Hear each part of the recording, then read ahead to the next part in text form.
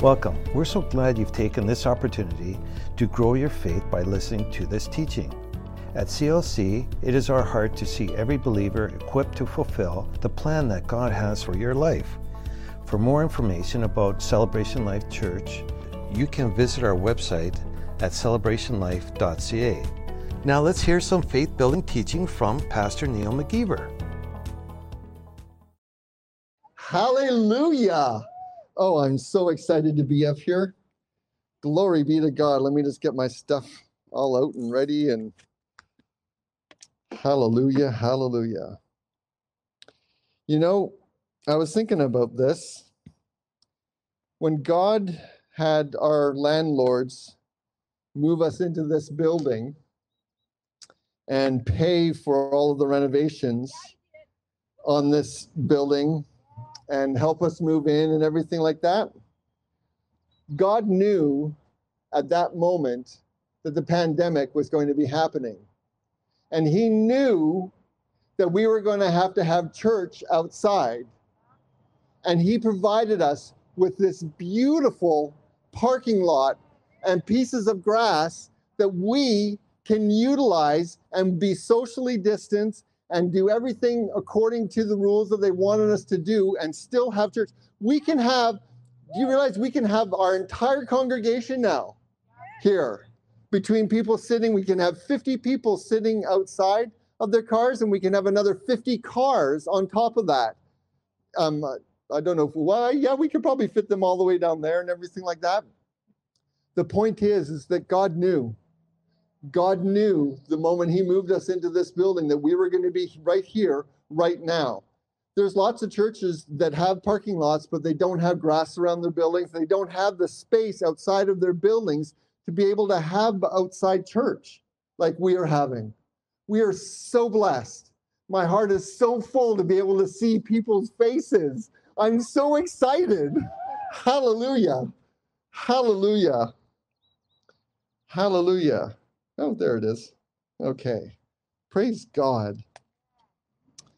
Praise God. Amplified there, and I can see everything. There's no glare. Let's try it not in night mode. See if that's better. Yeah, no, not so much. Okay, so we'll go back to night mode. Praise the Lord. Praise God. Oh, my heart is full. I don't know if you figured that out, but my heart is just so full and so excited. Amen.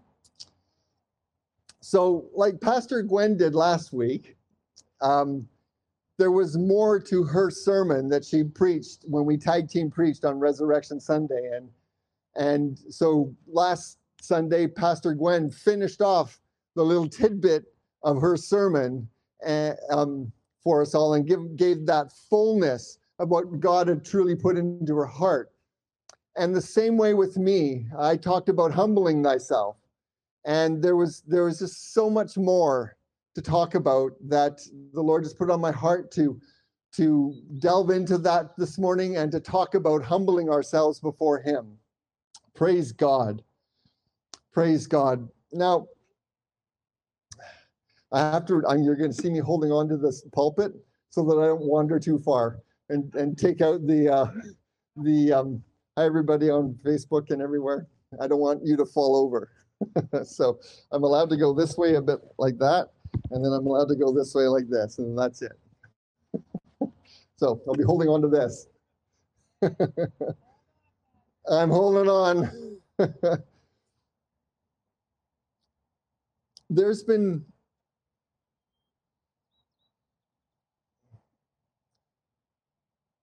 areas of my life where I knew that I needed to have the Lord deal with them. And there's a point where you get to where you've completely humbled yourself to him. You're in that point where you're totally trust him with it. You may not be seeing what is happening spiritually, physically in your body, or physically in your mind, or anything like that at that exact moment, but you know you've trusted and you've humbled yourself before him, and you just know that it's going to happen. And I've experienced this a couple of times with some few things in my life. You know, there was a point in my life where I was dealing with an addiction. And don't try and figure out what it was, because you'll never figure out what it was. But when I totally humbled myself to God and put my trust completely, totally, and absolutely in him, it felt like it was overnight that all of a sudden those cravings, those desires were completely gone. They don't exist in my life anymore. I'm completely free from that. Hallelujah. Hallelujah. And there's been other instances of things in my life where I know that God's wanted to deal with it, and he has, and there's just no desire, no drive for it anymore, or anything like that. And I mentioned this before in the last few weeks, last few months, that, you know what, God is dealing with me and my eating. And I'm making sure that I'm eating properly, I'm eating healthy, so that I can lose weight and be a proper weight that I should be for my height and my body makeup and everything like that. And I'm going through a process in this right now. I know that God has done it. Oh, don't hit the mic, Neil. Sorry for you, those of you online.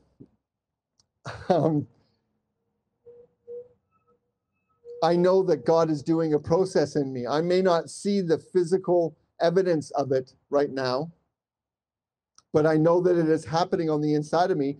And there's going to be a day where I'm going to wake up and I'm going to be going about my life, and I'm going to realize that food and eating does not have the same place in my life as it did before. I'm going to be free of it. I know Pastor Jason has talked about this in his life with certain instances. I won't go into details about it, where he just trusted God, and one day it was like, you know what? I don't want this anymore. And it was gone, completely gone. We can all live in that.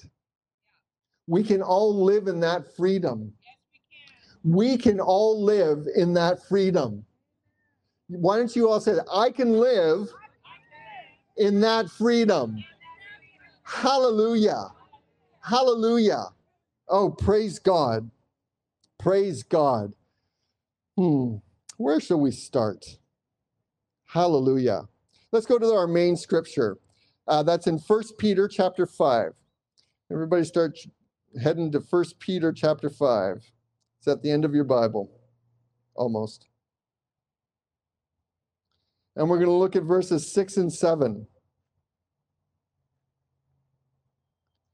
1 Peter chapter 5, verses 6 and 7. Actually, you know what? No, we're going to start partway through 5. Let me see.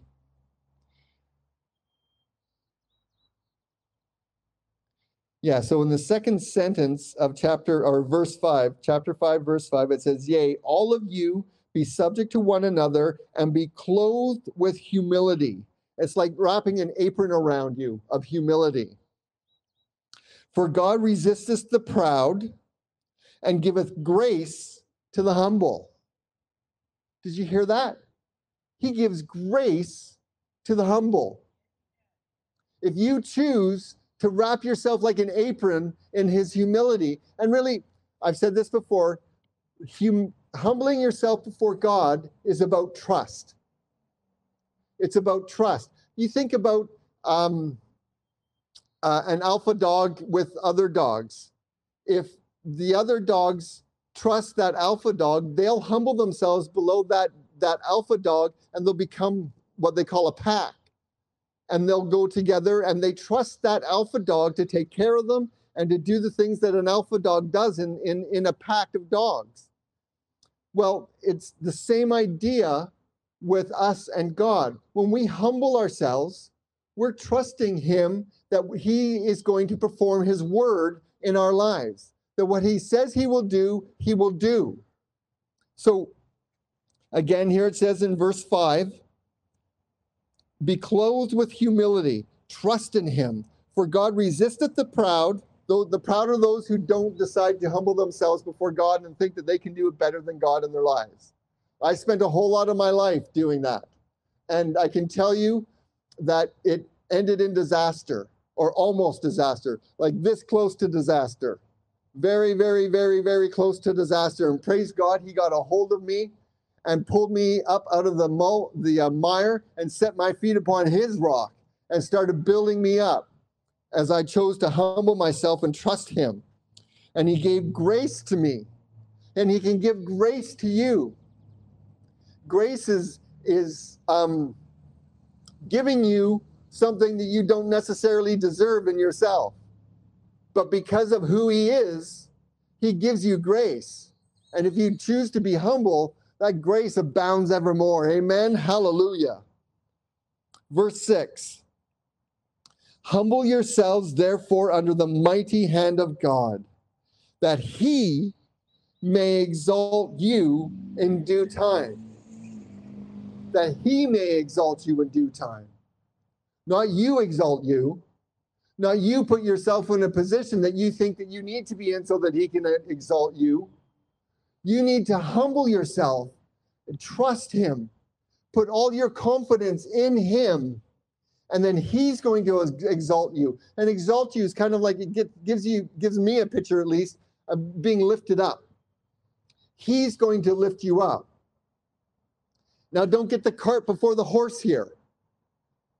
If you were like, okay, I want to be exalted, I want to be lifted up, so I guess I need to go and humble myself. You see that there's a slight twist to that.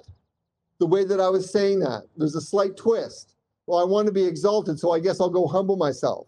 Well, you humble yourself because you trust God, not because you want to be exalted. You see the difference there? You humble yourself because you trust God, not because you want to be exalted. Then he will exalt you. It says it right here. He promises it. But put your eyes on God. Put your eyes on God. Put your trust in him.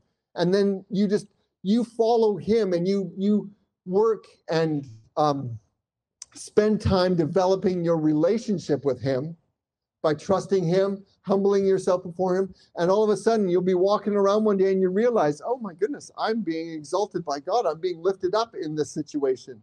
Hallelujah. Praise God. Verse 7. This is a key thing here. Casting all your care upon him, for he careth for you. Casting all your care upon him, for he cares for you. A lot of the times in Christian circles, you hear people quote this verse, well, just cast your cares upon him and he'll care for you. They don't talk about humbling yourself, because that's part of this passage. It's part of the thought that Peter is talking about right here, is that humbling yourself. And when you humble yourself, you trust him. I know I've said this many times. When you humble yourself, you trust him. And when you trust him with your cares. You trust him with the concerns in your life. You trust him with the problems in your life, with the frustrations in your life, with the sorrow in your life. You trust him with every aspect of your life. So when you've humbled yourself and you're trusting him and you're letting him exalt you, you take that time and you're like, you know what? God can deal with this a whole lot better than I can. So I just cast my cares upon him. Lord, I just give this to you. I know that you are far better able to deal with this. And I know, Lord, that you'll show me what to do in this situation. And I just thank you and I praise you for it. And I give you glory and honor. Hallelujah. Praise your name. It's as simple as that. It's as simple as that. Let's move over to 1 Peter chapter 2. 1 Peter chapter 2, and we're going to look at verses 22 and 23, and we're actually going to look at it in the Amplified, which is on my phone. 1 Peter chapter 2. Yes, we can do that. There we go.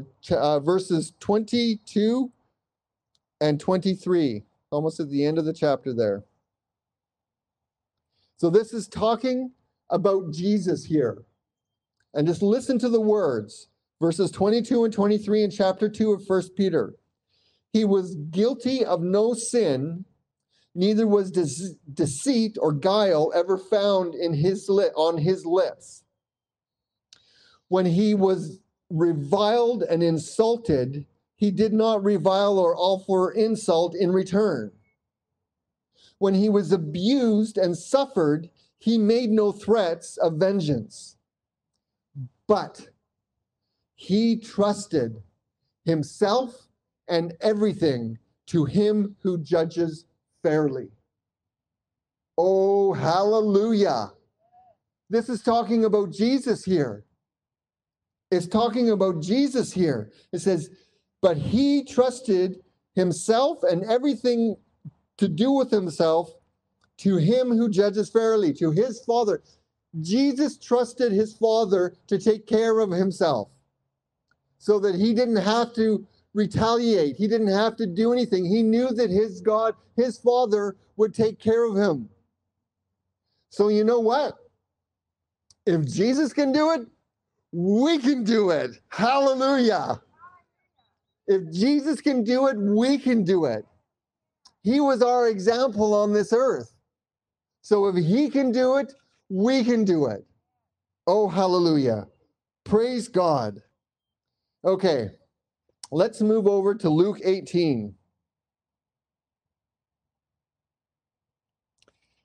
The Gospel according to Luke in chapter 18.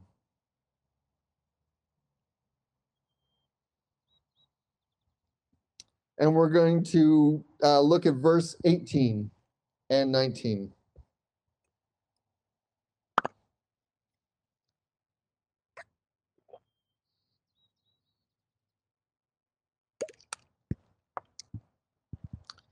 Luke chapter 18, verses 18 and 19.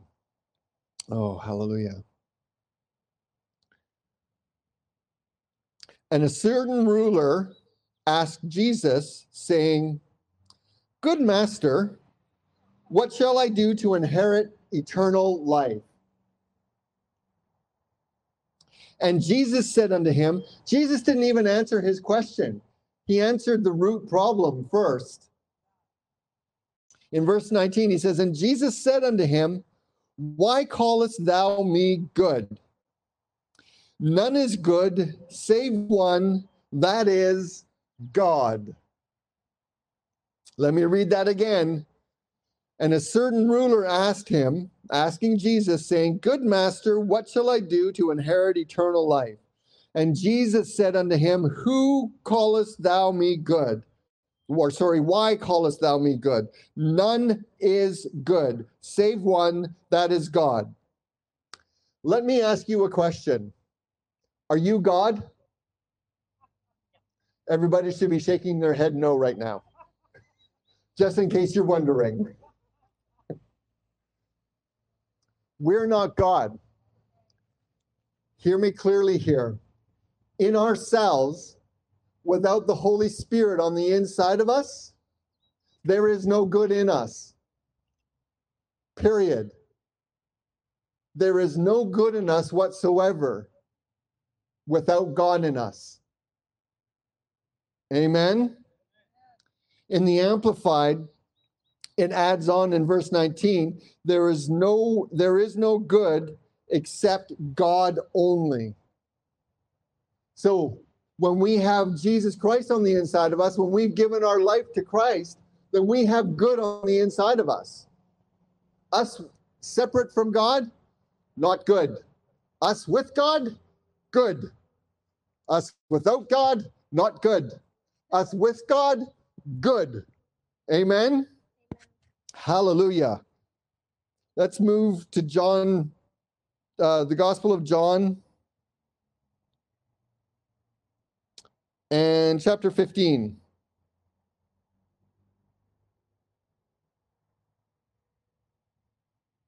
And we're going to start right in verse 1. It says, John chapter 15, verse 1, I am the true vine, and my Father is the husbandman. Every branch in me that bears not fruit, he taketh away, and every branch that beareth fruit, he purgeth it, or he clips it and prunes it, that it may bring forth more fruit. Now ye are clean through the word which I have spoken unto you. Here, verse 4, abide in me, and I in you. As the branch cannot bear fruit of itself, except it abide in the vine, nor can ye, except ye abide in me. You cannot bear fruit, godly fruit, healthy fruit, ripe fruit, good fruit, unless you're abiding in Jesus, unless you're living in him. We're back to that, apart from God, not good. With God, good. If we choose not to abide in him, even if we're born again Christians, but we take that part of our life that we're like, yeah, I don't know if I really want to give that to you, Lord, to deal with. That's not abiding in him, even though you're a born again Christian. I've done that before. It's not fun. I highly recommend not doing it. Take the time to make sure you're abiding in him in every aspect of your life. Have you given every aspect of your life over to him? Have you humbled yourself? Abiding means to live in him. And when you live in him, you're humbling yourself in him. You're trusting him. Fully incorporating your life in him. Every aspect of your life has him in it. Again, I've said this many times before.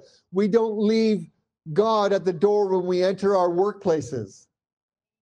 We don't leave God at the door when we enter our homes.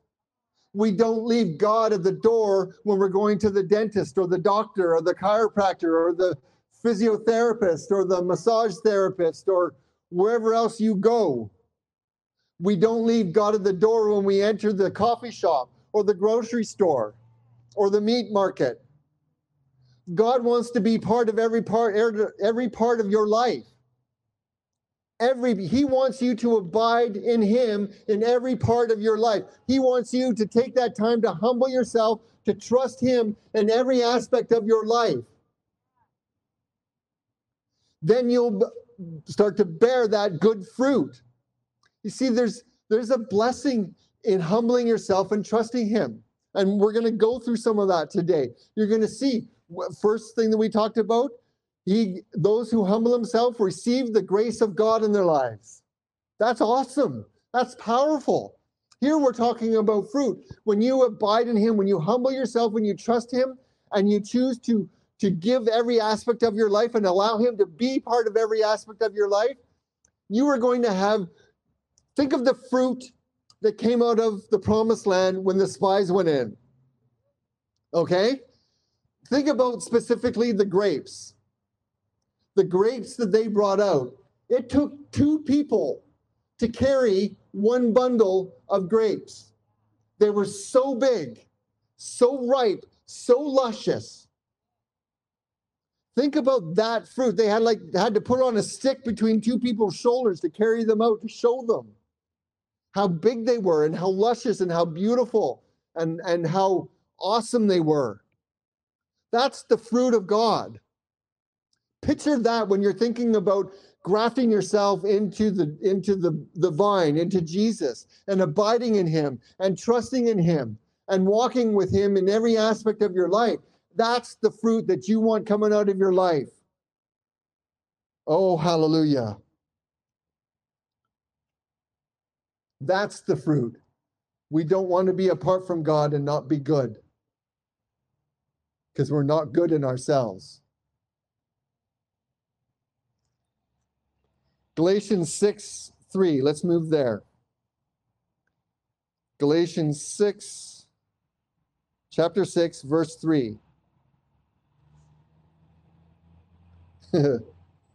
Praise Jesus. Oh, I'm supposed to look at this in the Amplified.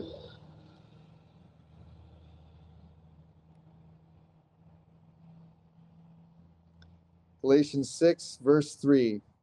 It says, "For if any person thinks himself to be somebody too important to condescend to shoulder another's load, when he is nobody of superiority except in his own estimation." Let's make sure that we're not thinking that we're superior in our own estimation. He deceives and deludes and cheats himself. You're cheating yourself of walking in that good. Sorry, the good part is over this side. You're deceiving yourself of walking in God's good, in that full, abundant fruit. Amen? Don't deceive yourself. Choose to humble yourself. Don't separate yourself from the goodness of God, who is good in all ways.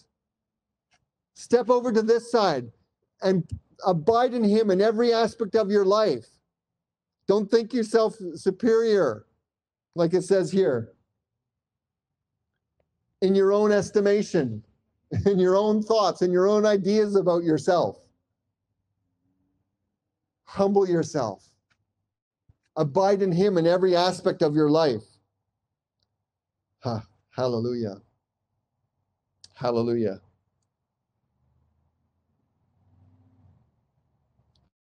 Let's move over to 1 Corinthians chapter 2. 1 Corinthians chapter 2.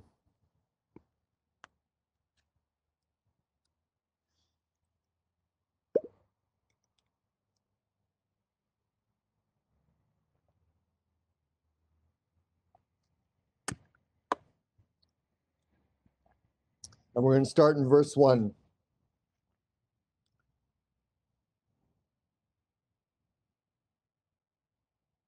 I'm going to read all the way through to verse 9, because you need to see the context of this. And really what we're wanting to get to here is verse 9, because it really illuminates what's going on here. So 1 Corinthians chapter 2, starting in verse 1, and I'm reading from the Amplified. It says, "As for myself, brethren, when I came to you," this is Paul speaking to the Corinthians. "As for myself, brethren, when I came to you, I did not come proclaiming to you the testimony and evidence or mystery and secret of God concerning what he has done through Christ for the salvation of men in lofty words of eloquence or human philosophy and wisdom." So Paul didn't come with a humanistic idea of Christ when he came to talk to the Corinthians. That's basically what it is saying right there. He didn't come in human philosophy and wisdom. Verse 2, "For I resolved to know nothing, to be acquainted with nothing, to make a display of the knowledge of nothing, and to be conscious of nothing among you except Jesus Christ and him crucified." Nothing mattered except Jesus Christ and him crucified. Verse 3, "And I was passed into a state of weakness and fear and great trembling after I had come among you. And my language and my message were not set forth in persuasive, which is enticing and plausible words of wisdom, but they were in demonstration of the Holy Spirit and power, a proof by the Spirit and power of God, operating on me and stirring in the minds of my hearers the most holy emotions, and thus persuading them." Verse 5, "So that your faith might not rest in the wisdom of men." We do not want our faith resting in the wisdom of men, men's ideas about God. That's how religion was created. Religion was created when men tried to figure out God in their minds. as opposed to trusting them in his heart. Remember, we're back to not with God, not good. With God, good. When we trust him in our hearts, then the revelation comes up from our spirit man and molds our minds into his thinking. Amen? Let me read that again. So that your faith might not rest in the wisdom of men or human philosophy, but in the power of God. We want to rest in the power of God, not in human philosophy, not in the wisdom of men, but in the power of God. And that's how we can, when we humble ourselves, we abide in him, we trusting him, we then allow that power to come up and out of us. Amen? Oh, hallelujah. Verse 6. Yet when we are among the full-grown, spiritually mature Christians who are ripe in understanding, we do impart a higher wisdom, the knowledge of the divine plan previously hidden, but it is indeed not a wisdom of this present age, or human wisdom, or of this world, nor of the leaders and the rulers of this age, not in their wisdom, is what it's saying, who are being brought to nothing and are doomed to pass away. Oh, hallelujah.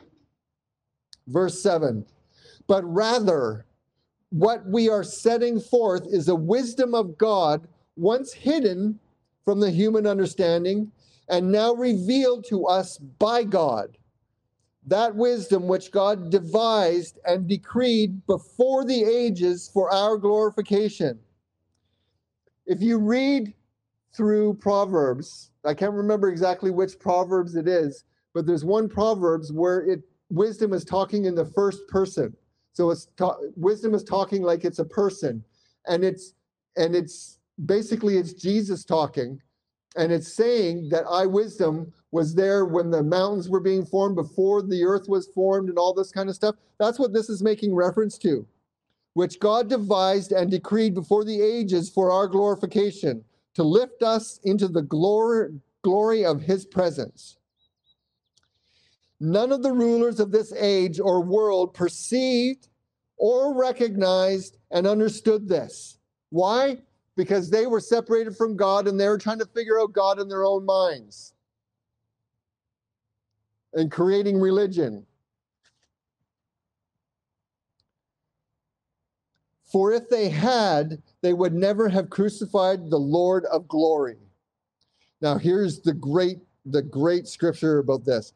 But, verse 9, on the contrary, as the scripture says, what eye has not seen, and ear has not heard, and has not entered into the heart of man, all that God has prepared, made, and keeps ready for those who love him, who hold him in affectionate reverence, promptly obeying him, and gratefully recognizing the benefits he has bestowed.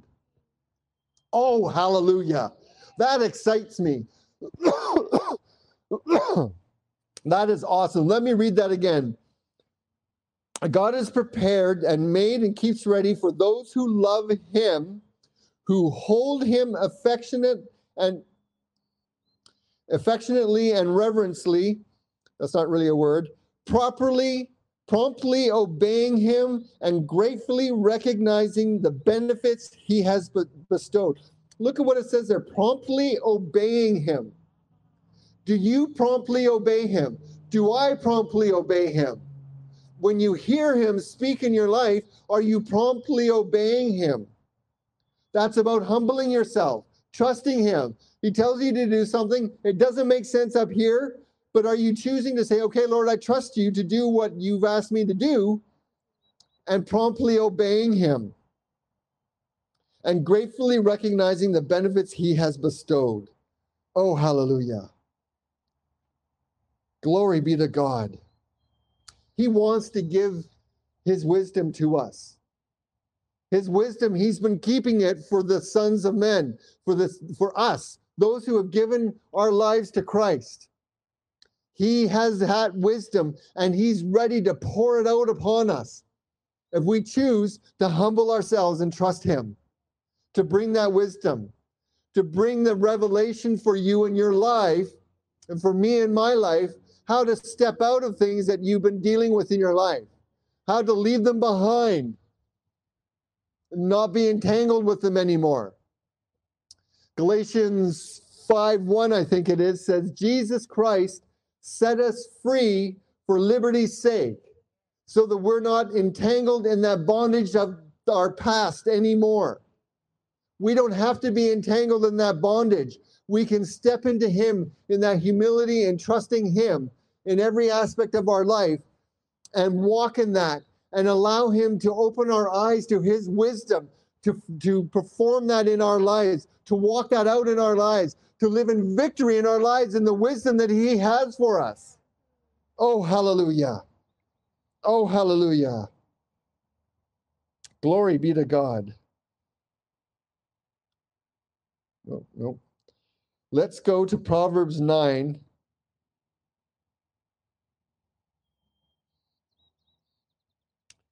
Proverbs chapter 9, and we're going to look at verse 10. Praise God. And again, I'm reading in the Amplified.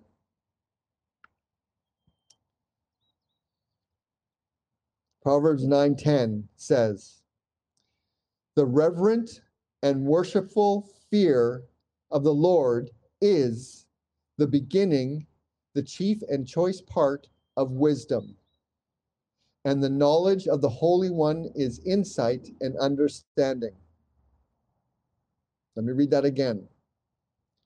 The reverent and worshipful fear of the Lord. When it talks in the Old Testament about fearing the Lord, it's not about cowering in fear like you're going to be attacked. It's about revering Him, giving Him honor, trusting Him. That's really what it's talking about. The reverent and worshipful fear of the Lord is the beginning of wisdom. When you choose to revere God in your life, when you choose to trust Him in every aspect of your life, that is the beginning of the opening of the door of God's wisdom in your life, a pouring out of God's wisdom in your life. I was talking earlier that you're going to see that there's benefits, there's blessings in humbling yourself. You don't humble yourself to get those benefits. You humble yourself because you trust God. And then you start to see all of these blessings and benefits come. You get wisdom like you've never seen before. My wife, Heather, is a great example of this. The wisdom that God imparts to Heather is amazing. It is wonderful because she humbles herself and trusts God in every aspect of her life. And some of the things that God puts on her heart to speak out are just, you sit there and you're like, wow, praise God. I'm so blessed. I'm so blessed. We can all walk in that. It isn't just Heather. We can all walk in that. We can walk in that fullness of that wisdom. We choose to humble ourselves. Oh, hallelujah. Hallelujah. Okay, we're going to go back to John 15. Gospel of John, chapter 15. And we're going to continue on in verse 5.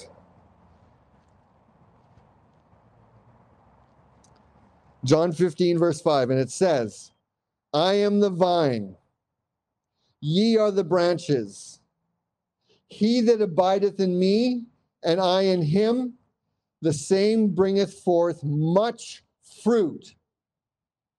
For without me you can do nothing." I can add on to that, you could do nothing good. You could do stuff without Him, but it isn't going to be good. If you do stuff without Him, not good. If you do stuff with Him, good. See, I'm using all of my pulpit. Praise God. Praise God. Hallelujah. Well, I only got to the first verse. Verse 6. "If a man abideth not in me, he is cast forth as a branch, and is withered, and men gather them and cast them into the fire, and they are burned. But, verse 7, if you abide in me, and my words abide in you, you shall ask what you will, and it shall be done unto you. Whoa, did you hear that? Did you hear? Let me read that again. Let me read that again. Verse 7. If you abide in me, if you abide in Jesus, and your word and his words abide in you, then you can ask what you want, and it shall be done unto you. That's another blessing. Now, a lot of people take this and say that if you start to go down this road, it can be heretic, it can be blasphemous and other big words like that. But if you're abiding in him, as you're walking in him, you're trusting him, you're humbling yourself before him, the desires of your heart are not going to be the desires of you without God. They're going to become the desires of God on your heart. So what on your heart to ask him for is going to be his will for your life. And you're only going to be blessed by that.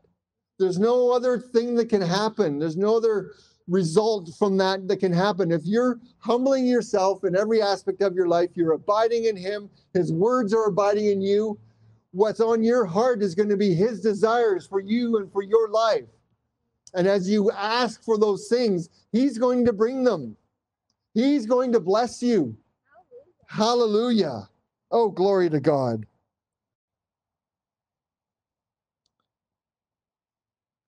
Look at this in verse 8. Herein is my Father glorified, that ye bear much fruit.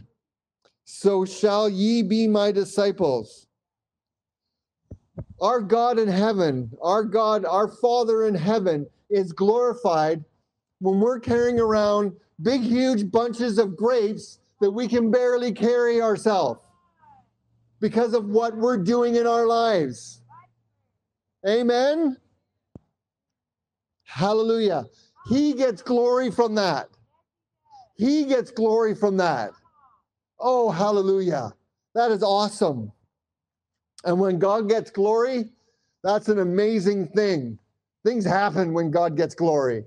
Amen. People's lives get changed when God gets glory. Amen. Our lives get changed when God gets glory. Oh, hallelujah. Hallelujah. Let's go to Nehemiah 8.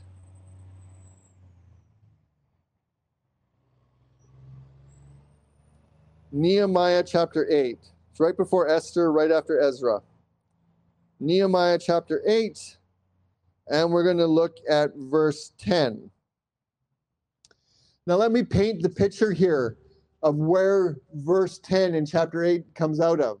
I read through a bit of the previous chapter and chapter 8. Basically what has happened is that the wall of Jerusalem has been finished. Everybody had their hammer in one hand, their sword in the other hand, and they were working arm in arm, and they built their part of the wall of Jerusalem, and it was done. I think it was 52 days, wasn't it, Pastor? 52 days it was done. The entire wall of Jerusalem was done. Oh, hallelujah. And it was time to read the scrolls of Moses. So the leaders, they gathered up all of the people.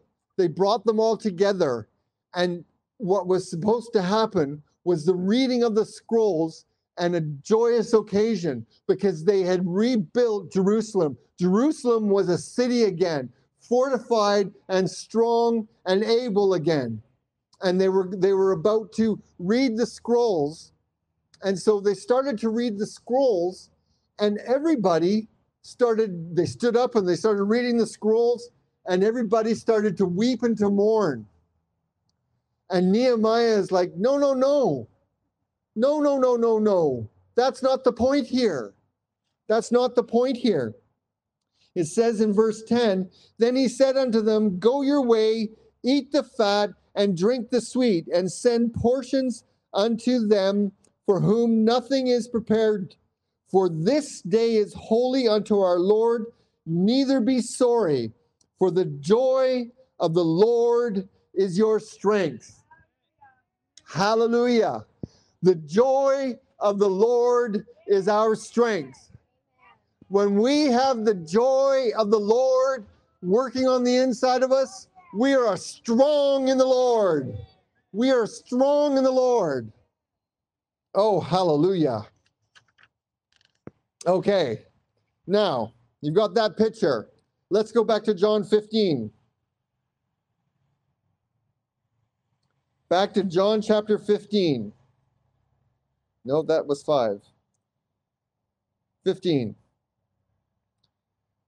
And we're going to start in verse 10 this time.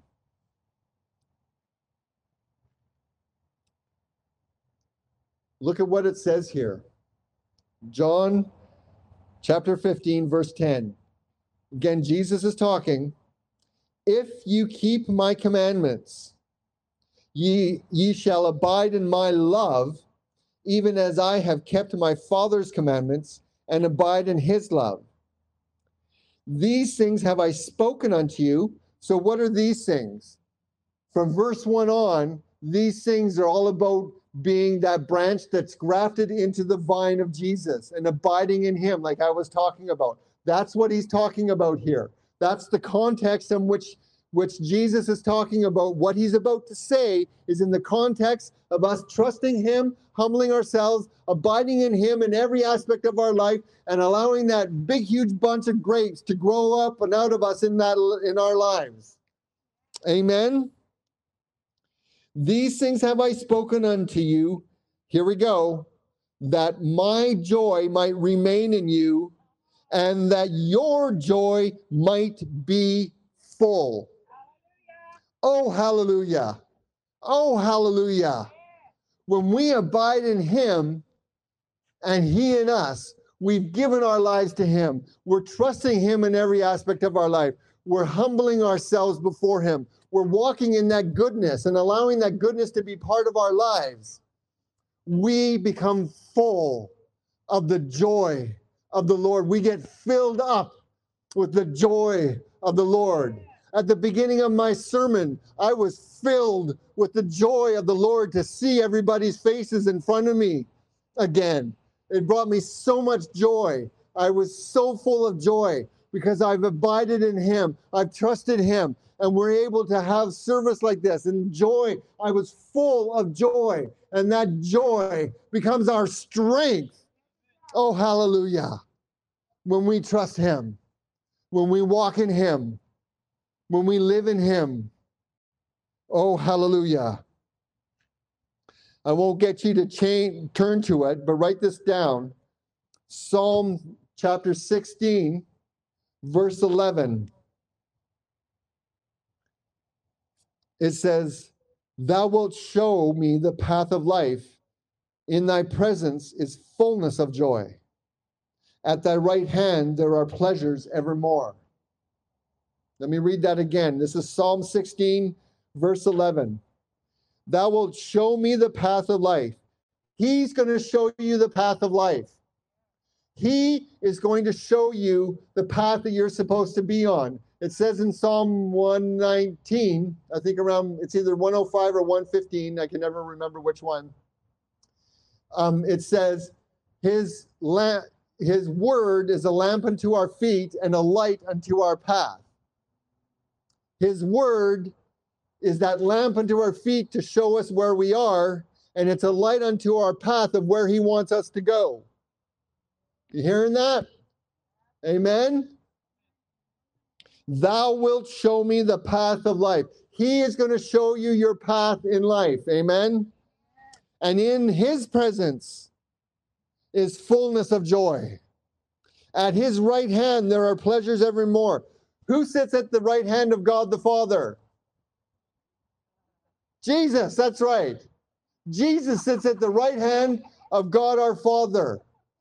In him in Jesus Christ, who went to the cross for us, who we can trust in, and what he said, in pleasures evermore.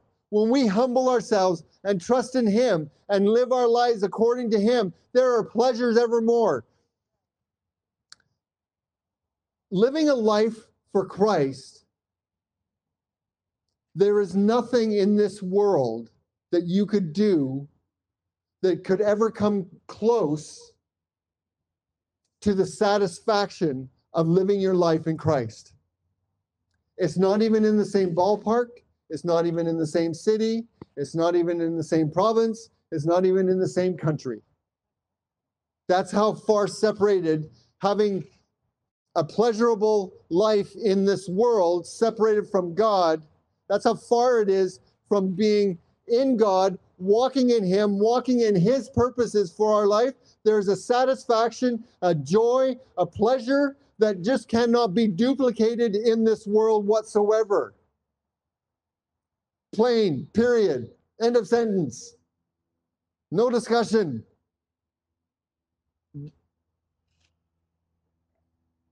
We want to be in that place.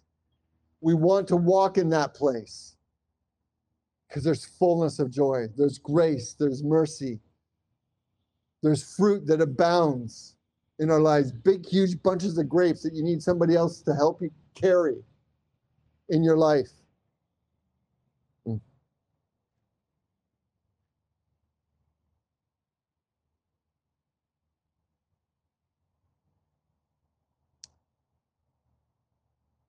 Let's go to James 4. James chapter 4.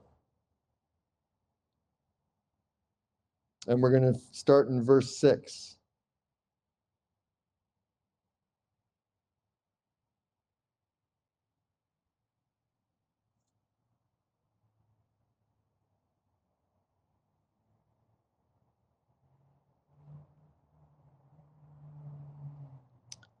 James chapter 4, verse 6. It says, "But he, God, Jesus, giveth more grace.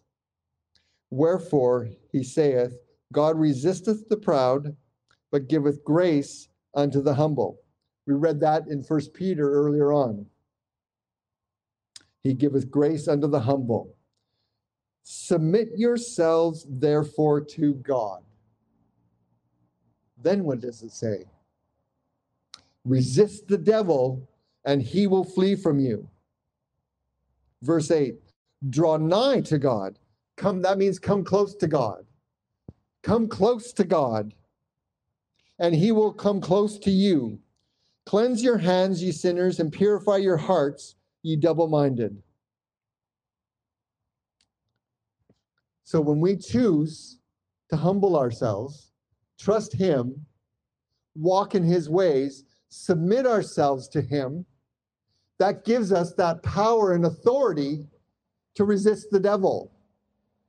Remember, it said in Nehemiah that the joy of the Lord is our strength. We have strength in that joy to resist the devil. We've submitted to him. We walk around in the joy of the Lord. The devil has no chance against us. Amen? He runs from us. He runs from us because we can resist him. And then it says in 8, come close to God, and he will come close to you. Choose to humble yourself and trust him. Come close to him, and he will come close to you. He wants to come close to you. He's not. Let me paint a picture of you for you. God is not sitting there on his throne with a little clipboard with a list on it and little checky mark boxes, and he's not sitting there looking at you saying, okay, this one's checked today, and this one, and oh yeah, okay, yeah, they did this one, and then they did this one. Oh, no, they haven't done that one. Sorry, I can't come close to you today. I guess it's just not going to happen. Sorry about that. Have a good day. Bye-bye. No, that is not our God. Our God is sitting at the ready.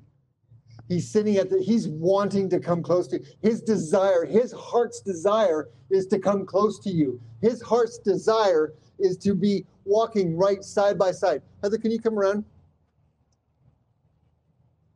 This is my wife, Heather. So we can be very close like this. Hallelujah. God wants to be this close to you all the time. He's ready to be this close to you all the time and never leave your side, like you're in a three-legged lace and you have your leg attached to each other and you're walking hand in hand all the time. That's where he wants to be in your life. So come close to him. Thank you, sweetheart. Come over to this side. Come to humbling yourself and being in his goodness. And you can resist the devil. You draw nigh to him and you draw close to him and he will draw close to you. Oh, hallelujah. Hallelujah. Praise the Lord. And I'm coming close to the end of my sermon. Heather. Okay. Praise God. Hint, hint. Isaiah chapter 40.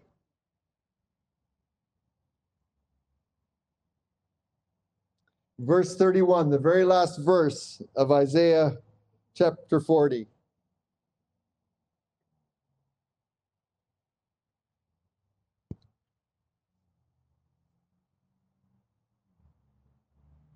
It says, "But they that wait upon the Lord shall renew their strength." So let's just stop right there. That word wait in the Hebrew, when you look at it, it doesn't mean sit on a couch and watch TV until Jesus catches up with you. It doesn't mean go and lay in your lounge in your backyard in Suntown until Jesus wakes up in the morning. That word, wait, means in the Hebrew to bind together by twisting. It means to bind together by twisting. So think about that. Think about a rope. I was in Sea Cadets or Navy Cadets when I was a teenager. Then I was an officer with the Sea Cadets for a while in my 20s. And I learned a lot about ropes. There's a reason that most ropes have at least 3 twines that are twisted together in them, because it makes it very, very strong. It makes it a very tiny rope compared to a very big battleship, or a destroyer can hold that ship at dockside because it's twisted together, and it has a strength in being twisted together and bound together, so that when it's attached to the ship and it's attached to the dock, it looks small compared to the ship, but it will hold that ship in place because of its strength of being twisted together. Oh, hallelujah. We need to be twisted together, bound together with God. That's what this is talking about. So let me read it that way. But they that entwine themselves, that twist themselves in together with God, that come together with God and entwine like fibers in between each other, yourself with God. When you do that, he will renew your strength. Again, we're talking about trusting him and humbling, because you can't entwine yourself if you don't trust him, if you don't humble yourself. But they that entwine themselves with the Lord shall renew their strength. They shall mount up on wings as eagles. Little side note here. I was talking with Denny the other day, and I was telling him something about an eagle's anatomy, that their wings can lock in place or something like that as they soar, and so they don't use much energy. That was completely wrong. Just to let everybody know. It's eagles' wings don't do that. Anyways, but they are very light and very powerful and very strong, so that they can soar on the thermals for like miles upon miles upon miles to get to where they're going. But we shall mount up on wings as eagles. We will run and not be weary. So this is when we've entwined ourselves with him. We've amalgamated ourselves with him. Two have become one with God. You amalgamating yourself, entwining yourself with him, you're becoming one with God. No separation from him. You will run your race that he has for you, and you will not be weary. You will walk the walk that he has for you, and you will not faint. Amen? Oh, praise God. Praise God. Praise God. Oh, hallelujah. Thank you, Lord. Praise your name. Praise your name. Oh. Does everybody see the benefit of humbling yourself? Trusting in him? Knowing that he's going to take care of every aspect of your life in his way. And his ways are much higher than our ways. He has a better way than we can ever think up in our own mind. His thought, that in Isaiah 55, it says that his thoughts are higher than our thoughts, and his ways are higher than our ways. And a lot of people think that that scripture means that, oh, we'll just never attain to God and his ways, but that's not what it's saying. That's not what it's meaning. What it's saying is that in our own minds, over on this side, us separated from God, yeah, we can attain to him. But if we choose to abide in him, to trust him, to humble ourselves, believe him, and live in him, that we can attain his thoughts and his ways because they live on the inside of us. Because the Holy Spirit is on the inside of us, we have the fullness of Christ on the inside of us. We have everything that we need to do what God wants us to do. Like it said in Isaiah 40:31, to run that race and to walk that path that God has for us, we have all of that on the inside of us. Everything that we need is on the inside of us. We can attain his thoughts and his ways. It says also in the New Testament that the wisest wisdom of man is like foolishness to God.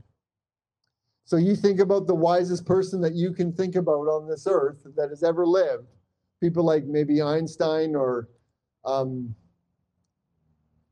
that theoretical physicist that was in the wheelchair. Can't remember his name. And other people that are highly intelligent. Elon Musk is someone in our current life that's pretty intelligent and has thought of really amazing things. The wisdom that they have separated from God is like foolishness to God. That highest wisdom that they can have in this world is like foolishness to God. But we have God. We live in God. We abide in God. We trust God. We've humbled ourselves before God. And we've cast all of our cares upon him so that that wisdom can be enacted, engaged in our life. Amen? I'm trying to find the door to close, but I can't quite find it. Hallelujah. Hallelujah. Hallelujah. Oh, thank you, Lord. Thank you, Lord. Praise your name. Let's just pray. Let's lift up your hands and start praying in tongues. Oh,